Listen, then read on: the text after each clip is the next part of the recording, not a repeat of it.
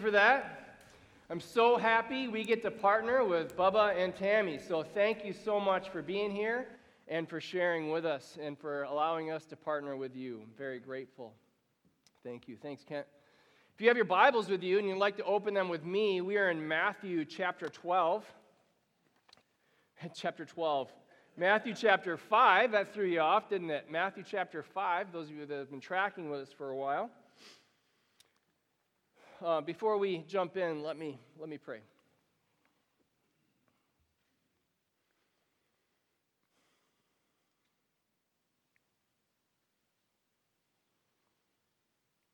Lord, I ask that you would stand in front of me while I'm in front of them, that you would talk over me while I talk to them.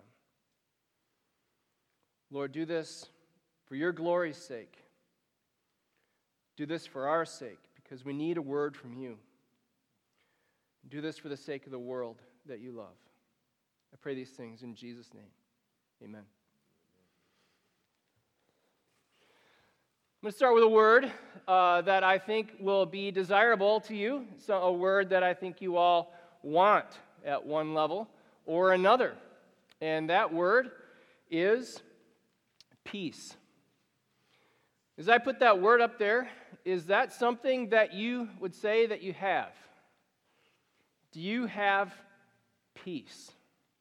Do you have peace like within you that you don't have the tightness in your chest all the time that would be maybe a product of anxiety or anger or frustration so there are a lot of people that walk around with tightness in their chest all day long because there's something they're mad about or afraid of. Do you have peace? Is there peace here for you? Or is it a good Sunday if there's people you manage to avoid? Do you have peace here? Like, is there people that you have unresolved stuff with?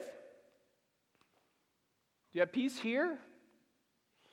Do you have peace at your house? So are there unresolved things at your house that have been unresolved for a long time and you've just settled for a ceasefire? That's not peace. That's a ceasefire and you're just reloading, maybe. Is there peace at your house? What a lot of us want to do is find peace. So I'm looking for peace. I'm just trying to find peace. Kind of like looking for a quiet spot at your house. It's something that you have to find. Listen to me just for a second. Jesus did not tell us to find peace. Jesus told us to make peace. There's a big difference between finding peace and making peace. This is where we are this week. Blessed are the peacemakers, for they shall be called the sons of God.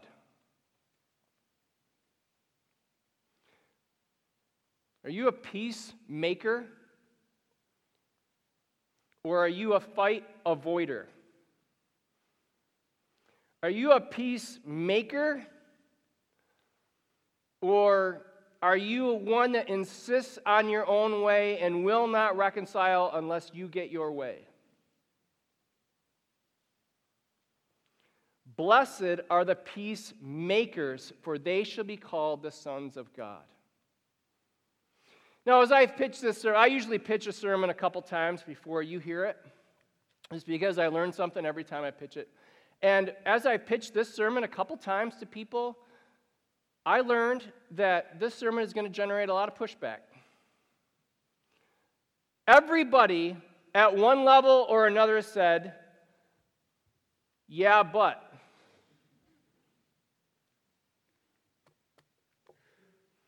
So just know you're probably going to say that too. But let's listen to Jesus, okay? So let's read it again, and then let's listen to Jesus, and we'll start back at the beginning and say what we've been saying for the last 7 weeks. Blessed are the peacemakers, for they shall be called the sons of God. Okay, so what we've been saying for 7 weeks is that Jesus is for your happiness. That is the word blessed. You see that word blessed 9 times in these couple verses. Blessed, blessed, blessed, blessed, blessed, blessed, blessed. I don't know if that was 9 or not. Maybe you were counting. I wasn't. I just kind of figured I should stop saying it. Jesus is for your happiness. So I've been arguing that every week in a little bit different way. I've been trying to say Jesus is for your flourishing. He is for your well-being. If you had kids, I'm guessing you would want them to be happy. And you'd think of that happiness as flourishing and well-being. Jesus is for your well-being, and that doesn't mean that he's not for your repentance. So Jesus, because he's for your well-being, because he's for your flourishing, because he's for your happiness, he wants you to repent, to change. And so we read the summary of the Sermon on the Mount in Matthew chapter 4, verse 17. From that time, Jesus began to preach, saying, "Repent, for the kingdom of heaven is at hand." Repentance is when you were going one way, so I was insisting that my name be glorified. I was living for my kingdom to come. I was living for my will to be done. And I repent. I changed directions, and now I live for God's name to be glorified, for God's kingdom to come, and for God's will to be done. It's a change of mind. It's a change of direction that has to take place in all of us if we're going to be blessed. So the Beatitudes, we've said, are like a map of repentance. And I'll come back to this at the end, but peacemaking is right up here near the end. It's like we didn't start with blessed are the peacemakers. We start with blessed are the poor in spirit. There's a reason, because peacemaking is like brain surgery. It is really, really hard. And maybe this is why I've gotten so much pushback on it. It's really hard.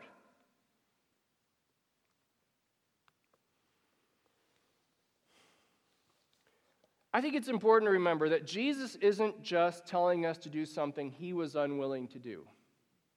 Jesus isn't telling us, go and make peace while I sit up here in high heaven and stay safe. Because you're probably like, peacemaking is bloody, difficult work. And Jesus would say, I know. It is bloody, difficult work. See, he had to make peace with us because sin is like an act of war against the kingdom of heaven. Sin is siding with the enemy. Sin is flipping off the King of Kings and Lord of Lords. Sin is disobeying a direct order from the King of Kings and Lord of Lords. Sin is something that God cannot overlook. We've said before, sin is like a debt that has to be paid. Sin is like a crime that has to be punished. So, Jesus, according to the Apostle Paul, as he looks back at Jesus' whole life and looks at the source material, like the Gospel of Matthew, he summarizes the whole thing and says that Jesus made peace by his blood of the cross. This is what Jesus was doing. He was making peace between us and God. So Jesus isn't asking us to do something he was unwilling to do or something that he wouldn't do. Jesus went first. He is for our flourishing and modeled the way, and peacemaking is bloody work. Yes, it truly is. Jesus made peace by his blood shed on the cross. So what should we do? Well, I think it's painfully, can I say that? It's painfully obvious. We should make peace because this is a godlike activity. They'll be called sons of God. You know, at times in the Bible, Jesus calls a guy, you son of the devil. Does he mean biologically?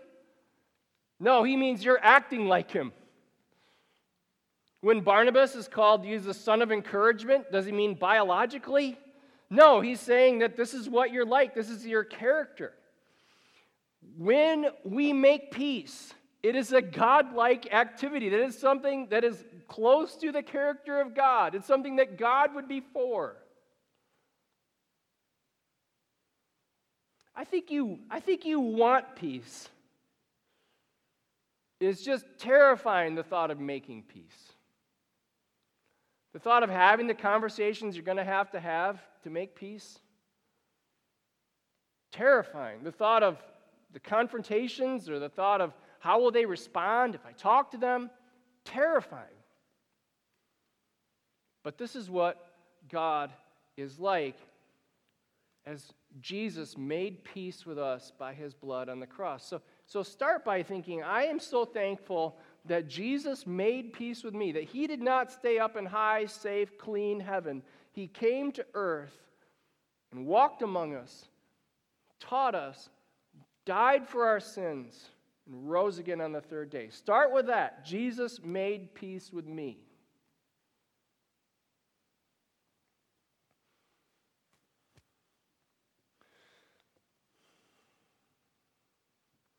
There are times when every parent bangs heads with teenagers, I think. I think that's true. I don't know. Like, sometimes my teenagers and I bang heads. And usually I just stop at some point, like, because this is unproductive to keep banging heads, because we're not going to come to an agreement. But I'll say to them, look, I might be wrong. And I truly mean that. Like, I'm not just saying that. I know that there's a good possibility that I'm wrong because I'm wrong so often. So it's not fake. Like, I could be wrong. But I am only for you.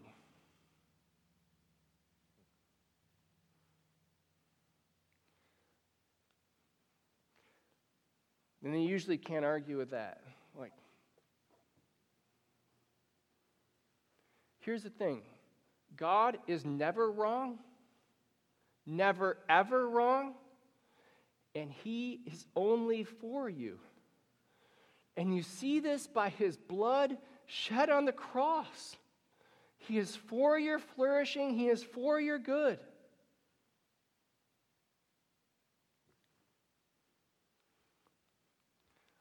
So follow him in making peace. This is his directive to us. Make peace.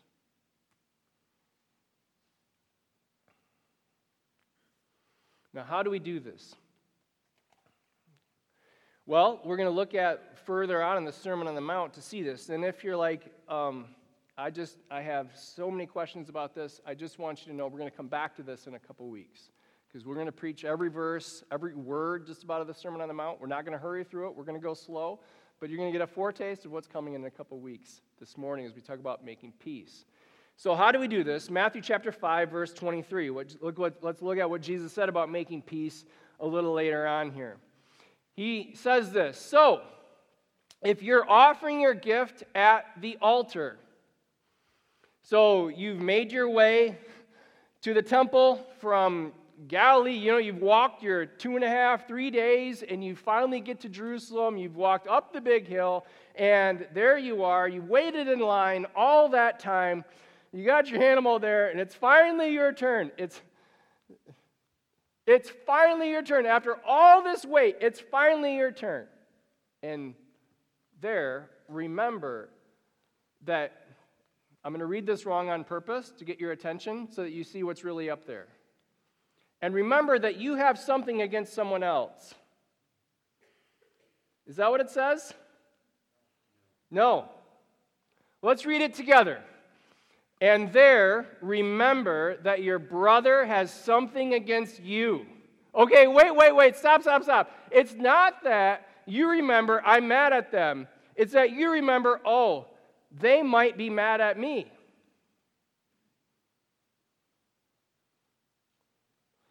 What you're not supposed to do is say, well, then that's their problem. If they have a problem, they can come talk to me. That's not what you're supposed to do.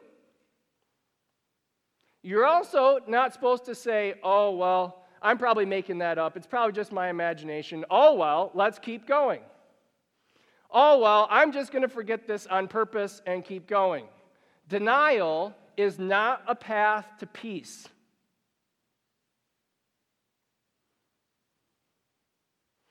Denying the problem will not help the problem go away. So, number one, if you want to be a peacemaker, number one is actually face it. Like, remember. This is what Jesus says. Remember it. Don't deny it. Remember it.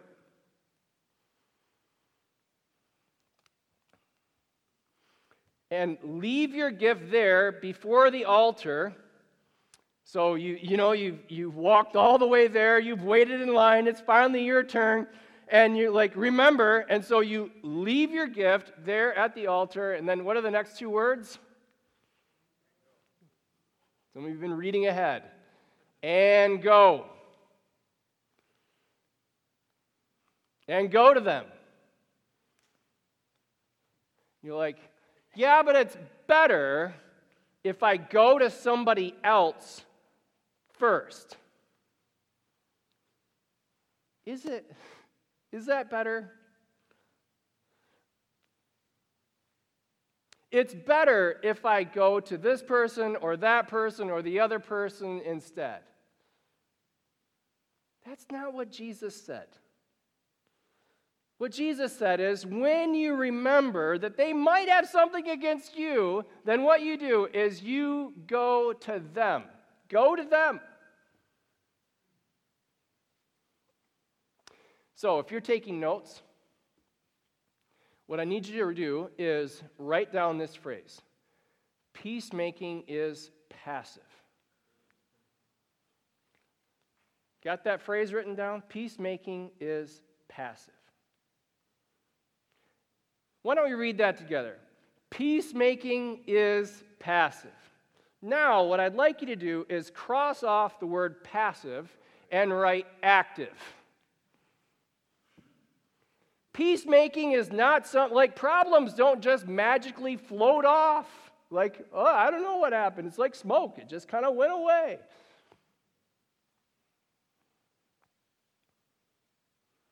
Peacemaking is hard, bloody work. Peacemaking requires intentionality and skill. Peacemaking at church requires hard work and skill. Peacemaking at your home requires hard work and skill. Peacemaking everywhere you go, it requires hard work. It's active work.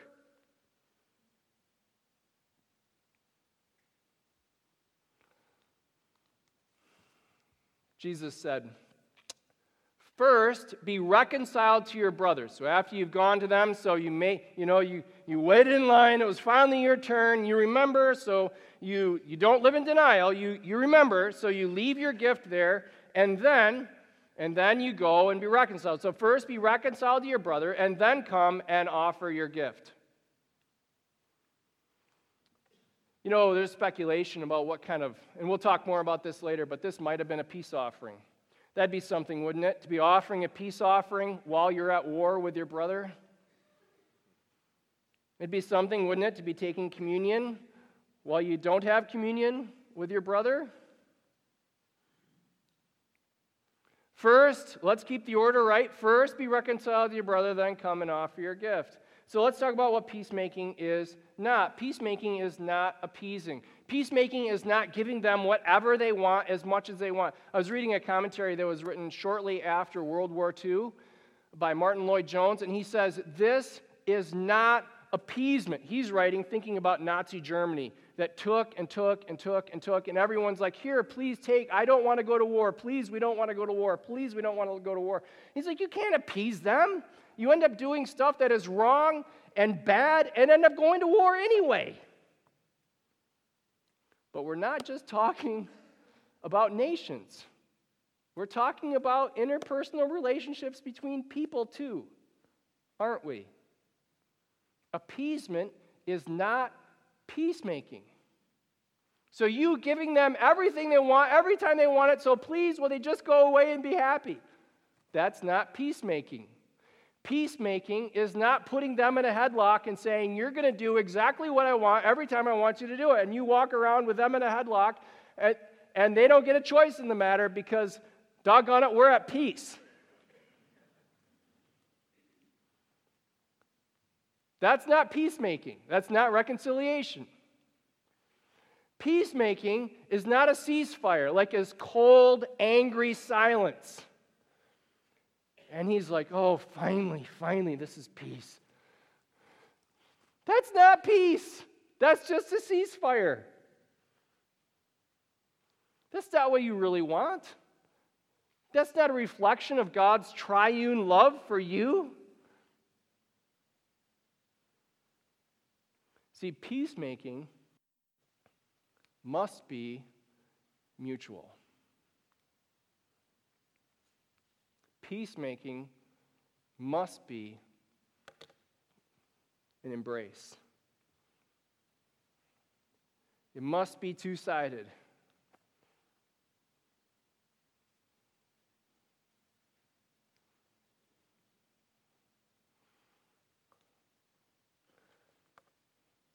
Again, we'll talk more about this in a couple weeks. But right now, I just want you to, because I think there are probably lots of questions about this. I probably just kicked the hornet's nest a little bit. But let's not try to escape from what Jesus said. Blessed are the peacemakers, for they shall be called sons of God. Before we just say, well, my situation is different. It's all.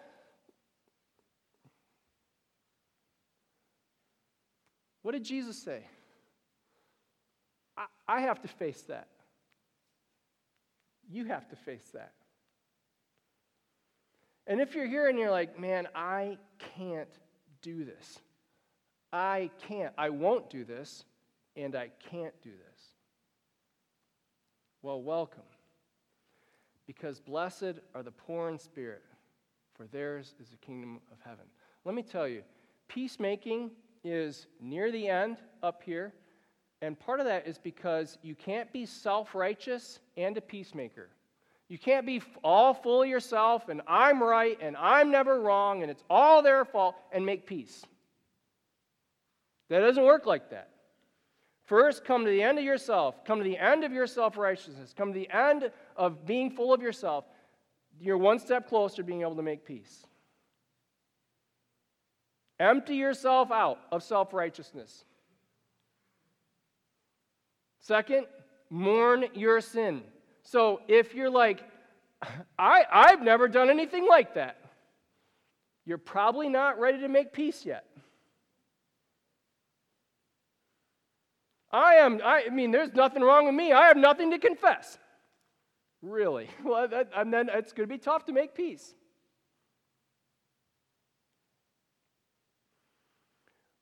Stop taking matters into your own hands to make things happen the way you want them to happen in your time.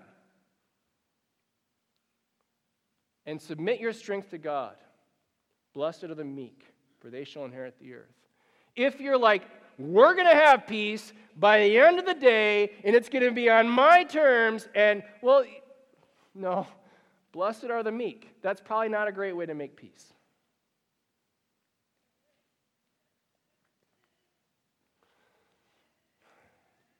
But you have to want peace. You have to be like, I want peace. I want righteousness. I want this to be right. You have to want it. You can't be happy with living like that.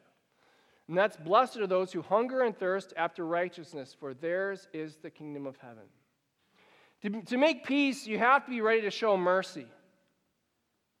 On some level, to somebody, you have to be willing to show mercy. Blessed are the merciful, for they shall be shown mercy.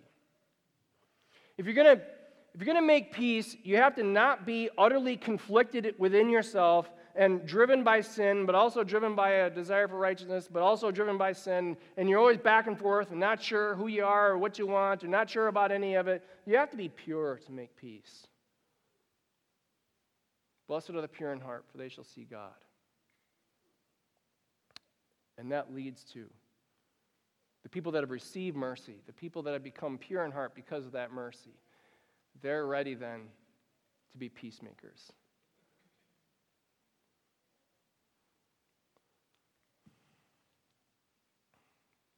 You want to be a peacemaker?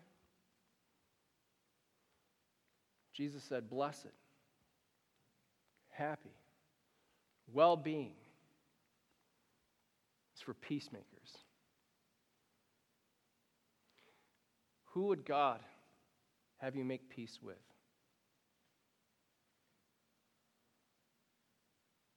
Dear Heavenly Father, I thank you for this morning. And Lord, I thank you for how you pull us towards yourself by mercy. Lord, I pray that you would give us a desire for peace that overwhelms our fear of conflict. I pray that you would give us a desire for righteousness that overwhelms our fear of discomfort.